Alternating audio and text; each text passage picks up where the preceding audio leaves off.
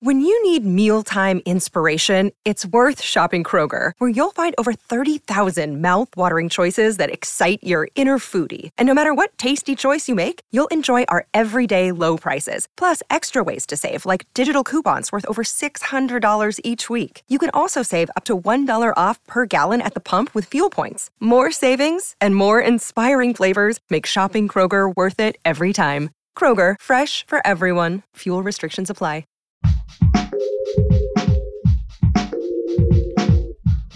What if you could become a better person, not by working harder, but by taking one small step a day? And not because you're a bad person now, but because there's something inside you that's ready for more. How to Be a Better Person gives you one tiny step a day you can take to be the person you want to be. My mission? To help you live your best life. Hi, it's Kate, and this is How to Be a Better Person, where we're talking about how to keep the best of the quarantine. Because as bad as it's been, it hasn't been all bad. So let's devote some time to focusing on the good and hopefully integrate what's been working into what lies ahead. Today's big idea is that our corona lives have forced us to keep things real simple. From birthday celebrations to daily schedules to weekend plans. There are parts of this that are distressing, to be sure, but also it's kind of nice to have our expectations for productivity and packing it all in dialed back. It's been forced on us, yes, and most of us really don't like being told what to do. Some of us more than others, armed protesters, I'm looking at you.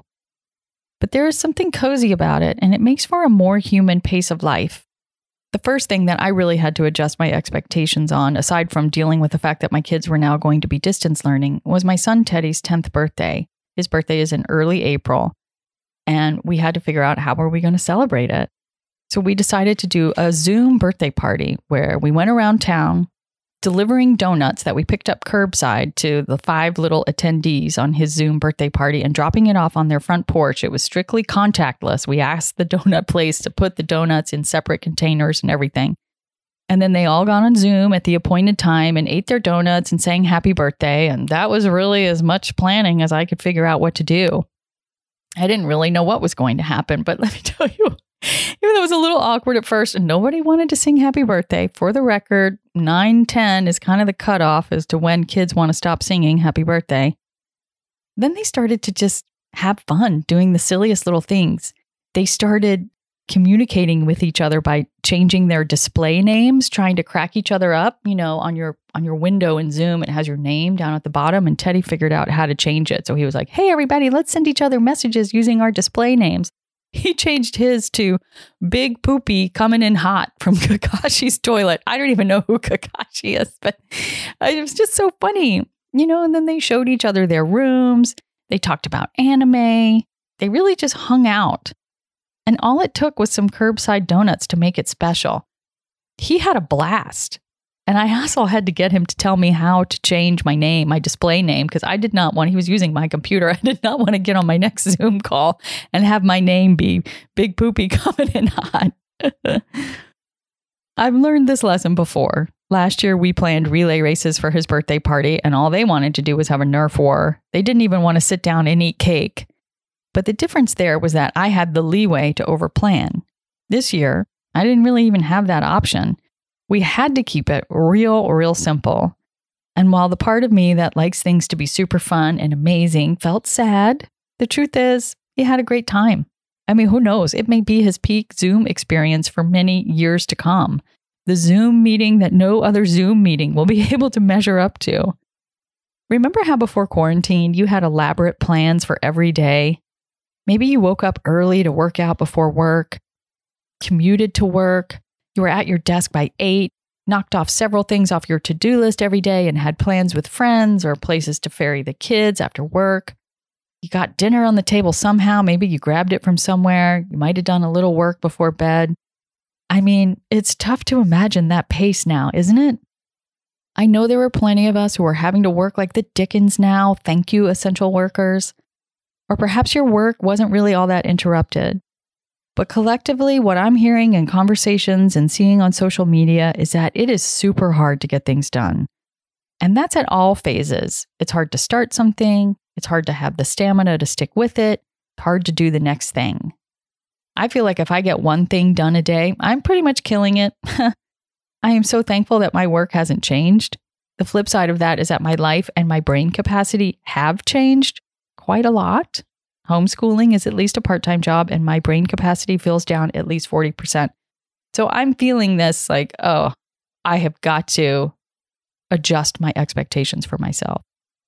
In some ways, it's distressing how little we're quote unquote getting done these days, especially in our productivity-focused world.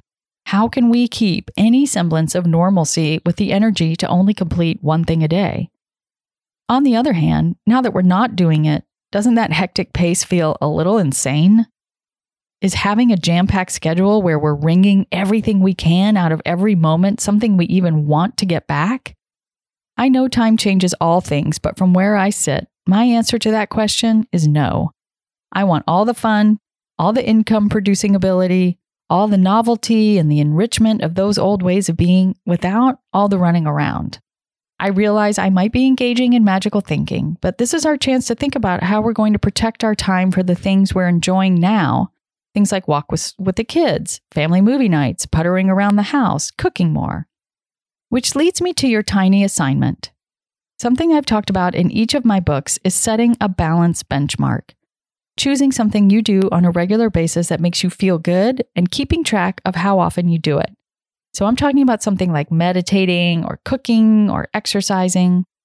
When you keep track of this thing, you can see when you've started to let it slip and take it as an indicator that you're getting out of balance. Today, give some thought to what one or at most two things from quarantine you've been doing that you want to use as a balance benchmark going forward. Could be cooking or talking with friends or anything. And now that you have information about how good this thing makes you feel, you can decide how often you think you'll need to do it to keep it up as a habit and reap its benefits. Maybe when we get back to normal, we won't be able to get the kids to agree to take a daily walk with us, but we could keep it up ourselves and invite them to come. So, what's your post-corona balance benchmark going to be? Tell me. I'd love to hear. The one thing that's been doing you right now, that you're going to do your darndest to keep going. Some simple pleasure that probably has gotten squeezed off your plate in the time before.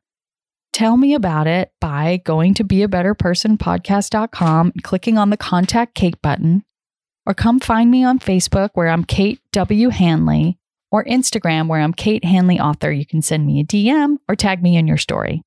Take care, and I'll talk to you tomorrow.